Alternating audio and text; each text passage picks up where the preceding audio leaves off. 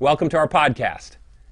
We're going to explore today some of the relevant words of Jesus Christ in Scripture to my life, to your life. So enjoy the message. Thank you, Jonathan. Our Redeemer is faithful and true. Even when he woke me up at 4 o'clock this morning, his mercies are new every morning. My alarm wasn't set to go off to 5:30, but I knew then that there was a purpose, and I'm assured of that because of your song, because his mercies are new every morning, regardless of what time he wakes us up. This summer, the pastors are doing a sermon series on promises, standing on the promises of God. And I knew that we had communion coming next week. Sorry that that's not in the bulletin, but please make note of that next week there will be communion here in both services. And as I thought about the promises of communion, I thought, are there promises associated with foot washing? And so I asked if I could do a sermon this week to prepare for communion next week, for both foot washing and communion, which will happen next week. And so, in light of standing on the promises of foot washing, you might be wondering why I would title my sermon, The Potter's House. Well, when I was studying about this and thinking about it a couple months ago, in my devotional time, I was led to Jeremiah 18. Let me read those verses to you, Jeremiah 18, 1 through 4. This is the word that came to Jeremiah from the Lord. Go down to the potter's house, and there I will give you my message. So I went down to the potter's house, and I saw him working at the wheel. But the pot he was shaping from the clay was marred in his hands. So the potter formed it into another pot, shaping it as it seemed best to him. So as I'm thinking about these verses in my devotional time, and I'm studying for standing on the promises of foot washing and communion, it occurs to me that the account of Jesus' last week of his life, on that Thursday, he told John and Peter to go find a house and to prepare that house for Passover. Jesus is the potter. Jesus was going to go to a house, and he was going to make something new concerning foot washing and concerning Passover. Now you can find that in 3 of the Gospels. I didn't put the scripture up there, but it's Matthew 26, Mark 14, and Luke 22 that he told them to go find the house. I'm not saying that foot washing or Passover were marred. I'm saying the potter, Jesus Christ, was going to make them something more that could be relevant for our lives and for our Christian experience. And my friend, this is good news whenever Jesus the potter makes something more out of something. Let us pray. Dear Heavenly Father, just want to thank you for the opportunity to look at this act of foot washing today and for the promises that are associated with it.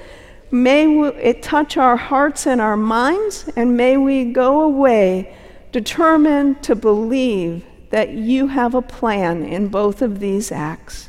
And we ask this in Jesus' name. Amen.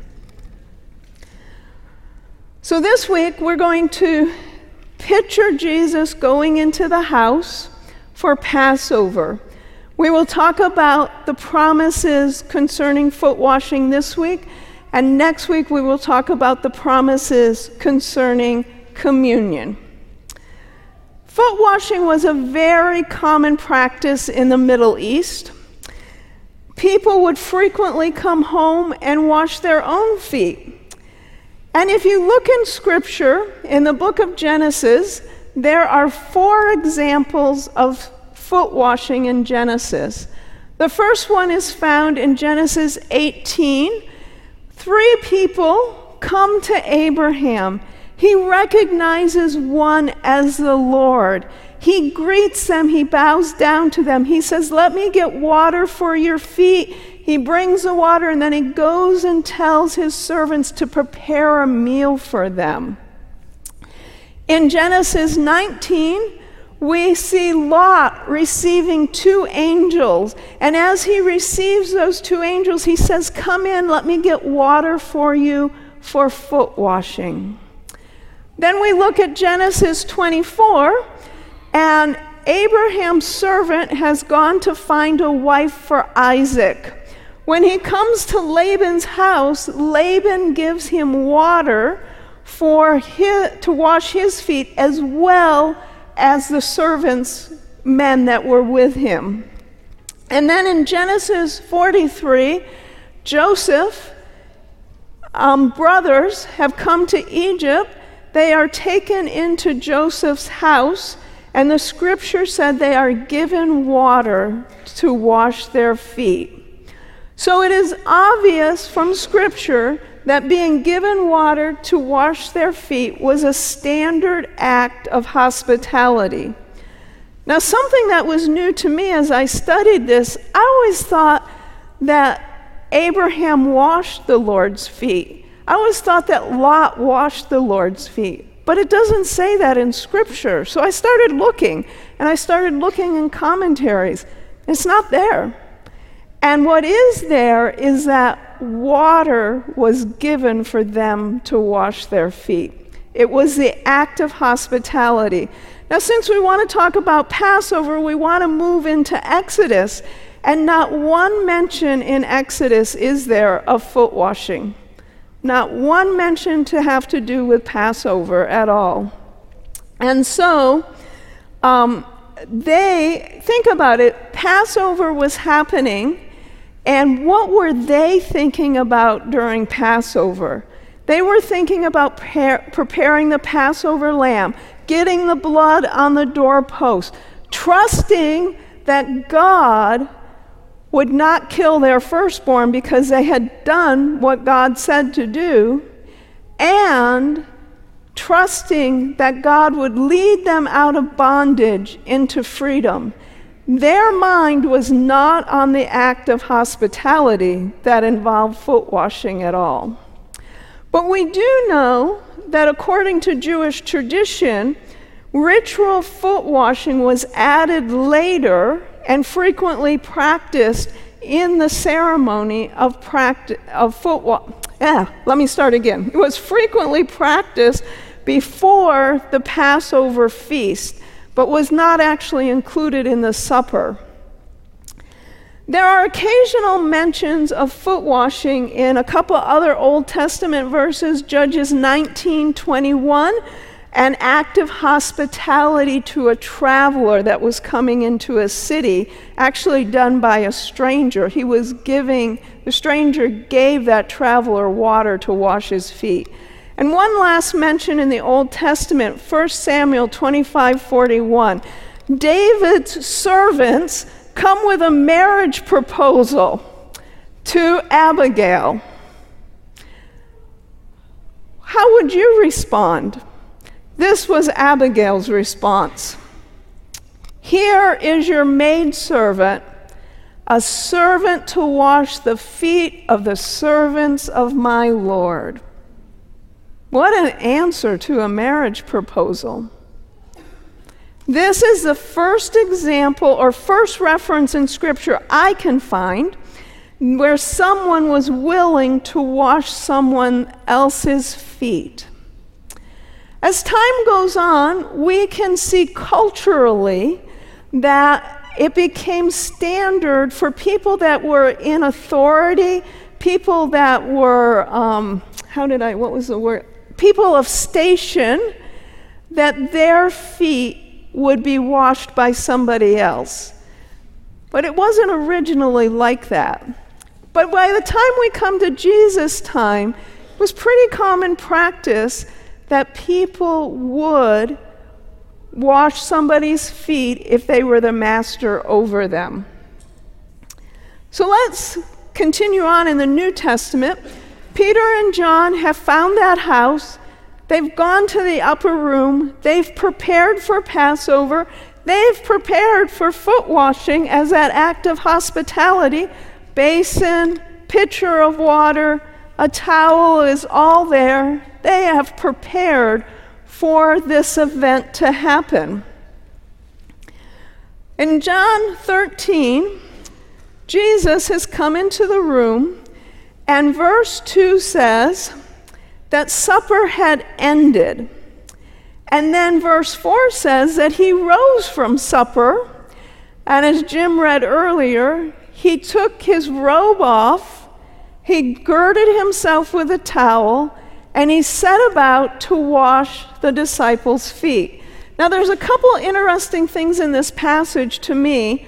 First of all, the time sequence seems odd to me. In most of the Old Testament verses and logic, it would imply that when you came into the house is when the foot washing happened. It was something that was done, and then you would have had supper. But here Jesus waits until after the supper to initiate foot washing. And I thought about that in what was happening in that room. You know, Jesus has come to the last week of his life. He's repeatedly told his disciples that he's going to die. They are sorrowful about that. They are concerned about what's going to happen to them next. They don't want this. And so there's a lot of tension in this room. There's also tension because if he does die, who's going to take over this movement? Which one of us is going to be the greatest? And so there's this sorrow, this tension that is all happening in this room. And Jesus doesn't solve it by words, by saying this is the person who's going to be greatest. He doesn't solve it by giving them comfort. He solves it by the act of taking up a towel and a basin of water. Jesus has gone through a couple of the disciples, and he gets to Peter. Let's look at that interaction with Peter. John 13, 6 through 10. Then he came to Simon Peter, and Peter said to him, "Lord, are you washing my feet?" And Jesus answered and said to him, "What I am doing you do not understand now, but you will know after this." And Peter said to him, "You will never wash my feet, Lord." Jesus responds, "If I do not wash you, you have no part with me." Simon Peter said to him, "Lord, then not my feet only, but also my hands and my head." And Jesus said to him, "He who is bathed needs only to wash his feet, but is completely clean. And you are clean, but not all of you." I'm going to say that this is the beginning of the first promise of foot washing. Being humble enough to let another person pick up your feet and wash them will have benefits. And what are those benefits? Peter had a relationship with Jesus. He had an initial cleansing. As far as we know, he was baptized. But since then, if you know the story of Peter, Peter had made some mistakes. And even if we look at this story right here, wasn't Peter making a mistake? He thought he knew better than God did. He thought he knew better than Jesus did. I'm not going to let you wash my feet. And Peter's faulty thinking was impeding his relationship with God, and it was impeding his relationship with other people. And I would dare say it wasn't just Peter's faulty thinking that was impeding, it was all of the disciples' faulty thinking that was impeding.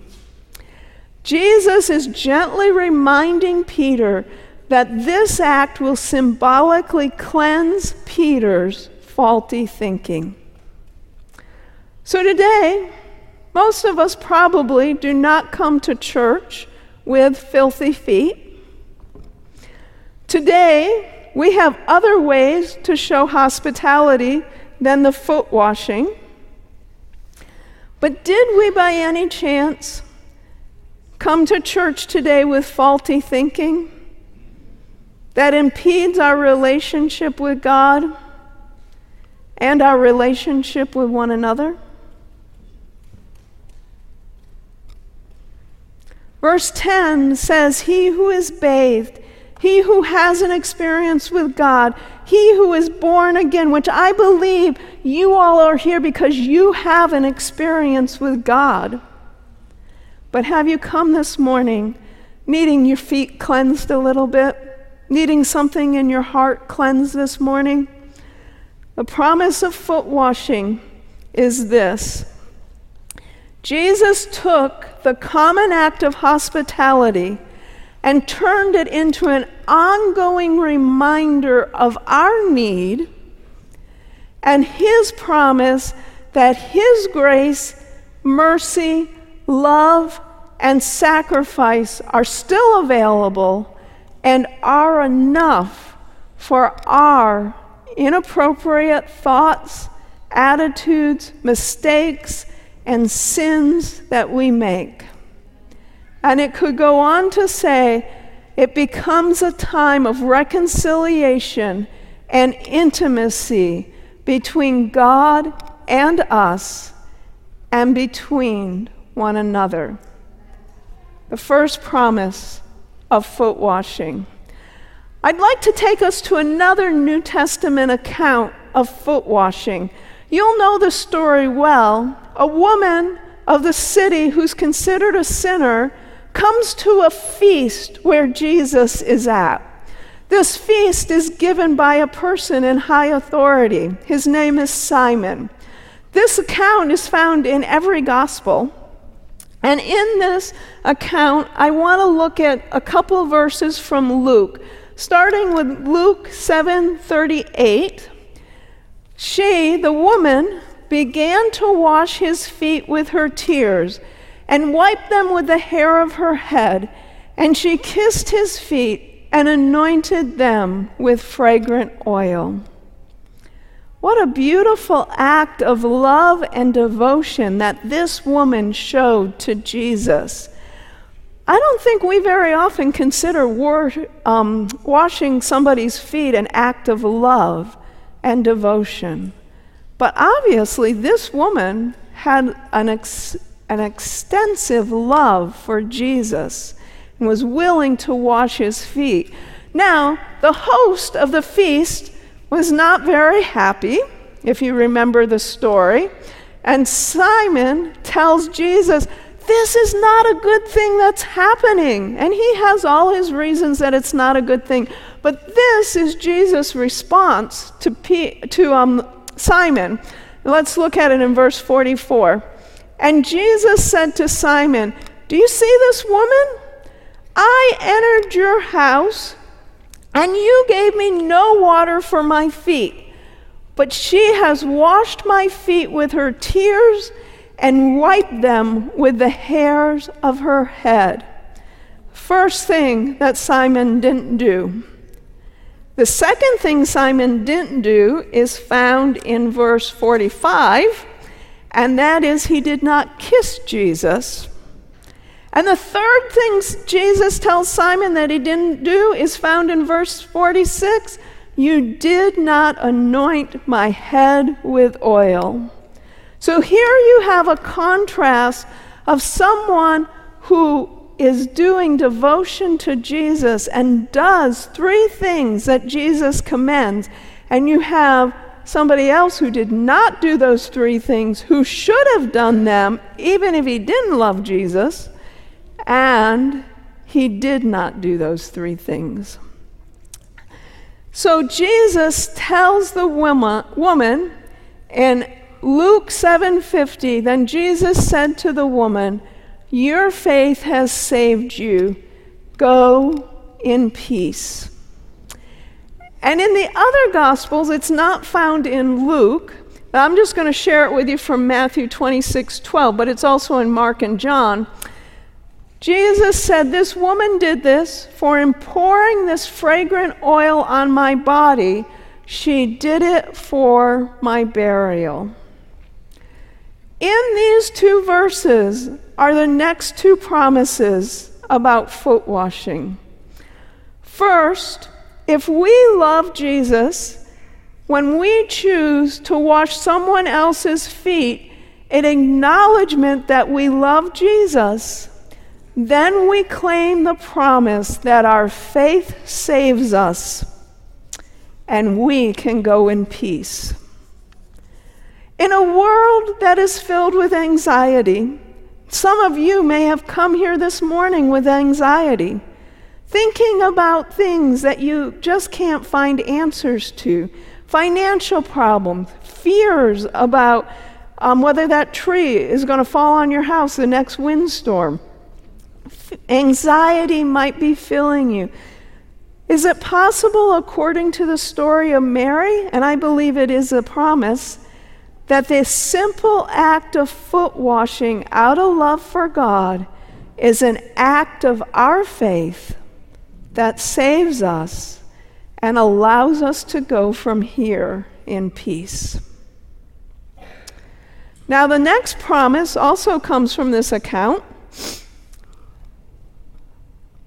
When the woman anointed Jesus' feet, he said that she did it for his burial. It was God's purposes that Jesus die, be buried, and rose again. God was going to accomplish his purposes.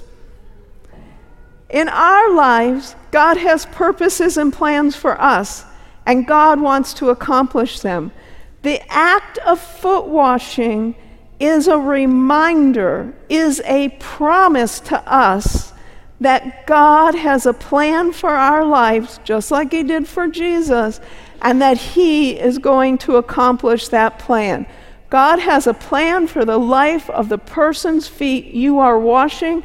Therefore, God's purposes will be established. When you wash somebody's feet next week, would you please tell them that?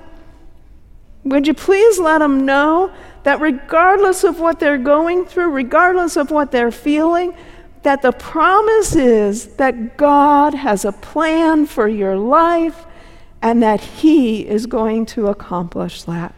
Let them know that. So let's go back to John 13, because there's one more promise that we can find there. So, starting in verse 12, so when Jesus had washed their feet, taken his garments, and sat down again, he said to them, "Do you know what I have done to you? You call me teacher and Lord, and you say, well, for so I am.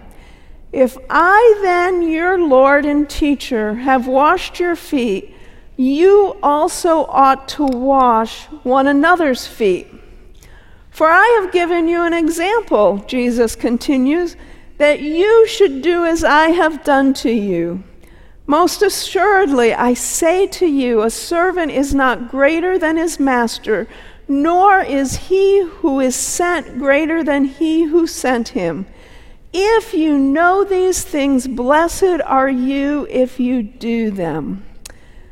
I believe that verse 15, the top verse on this page, stands out as a compelling reason to wash one another's feet.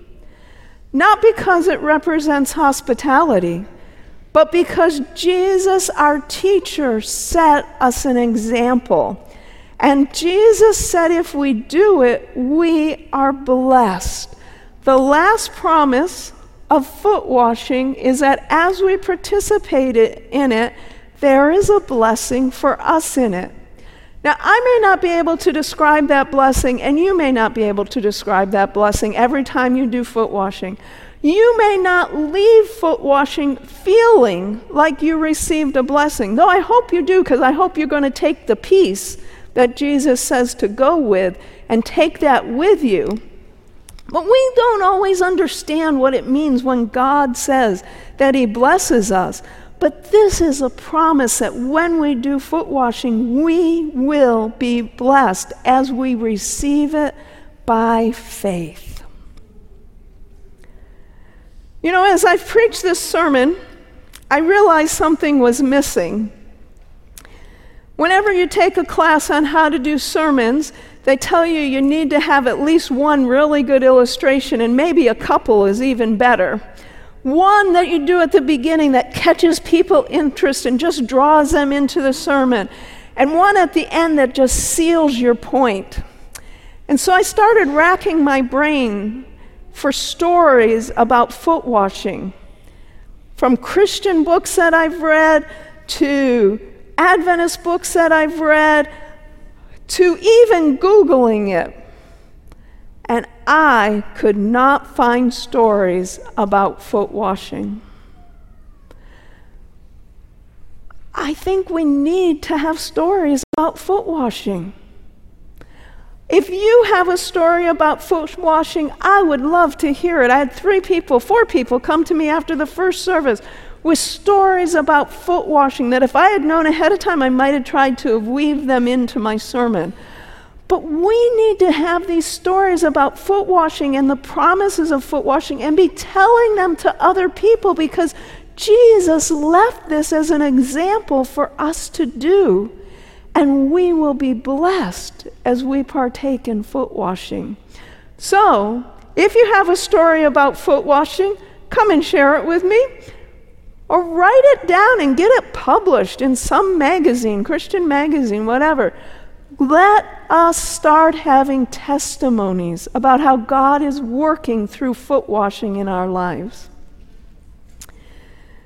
Next week, as I said earlier, we will have an opportunity to participate in foot washing. It is an open foot washing from 8:30 to noon in the fellowship hall. You go in there with whoever you want to wash their feet with. If you don't have somebody to wash their feet and they wash yours, then go in there and one of the people in there will do it with you. But as we go forward from today, consider a couple things to do. You might consider reading Desire of Ages, chapter 71, and consider the promises that are described in there about foot washing. Secondly, pray about your life. Is there an area in your life that needs to be cleansed? And then ask God, who should I participate in foot washing with? Who can I bless, and who can bless me as we do that act together? And then fourthly, contemplate the 4 promises we've considered, and I've summarized them here. Short way. Our need, his provision, reconciliation, and intimacy are the promise you will receive from foot washing. Our faith in doing foot washing saves us and gives us peace. God has a plan for our lives, and it is his purpose to accomplish that plan. And lastly, as we participate in foot washing, we receive a blessing. Remember, Jesus the potter has made the act of foot washing so much more than an act of hospitality. Let us consider kneeling on the promises of foot washing next week. Let us pray. Dear Heavenly Father, we do thank you for the plan of salvation that you have and how you have instituted the act of foot washing to remind us of what God has done for us and to strengthen us and build us up together in our journey to the heavenly kingdom. As we leave this place, Father, may we go in peace, knowing that you will guide and direct us as a good shepherd. In Jesus' name, amen.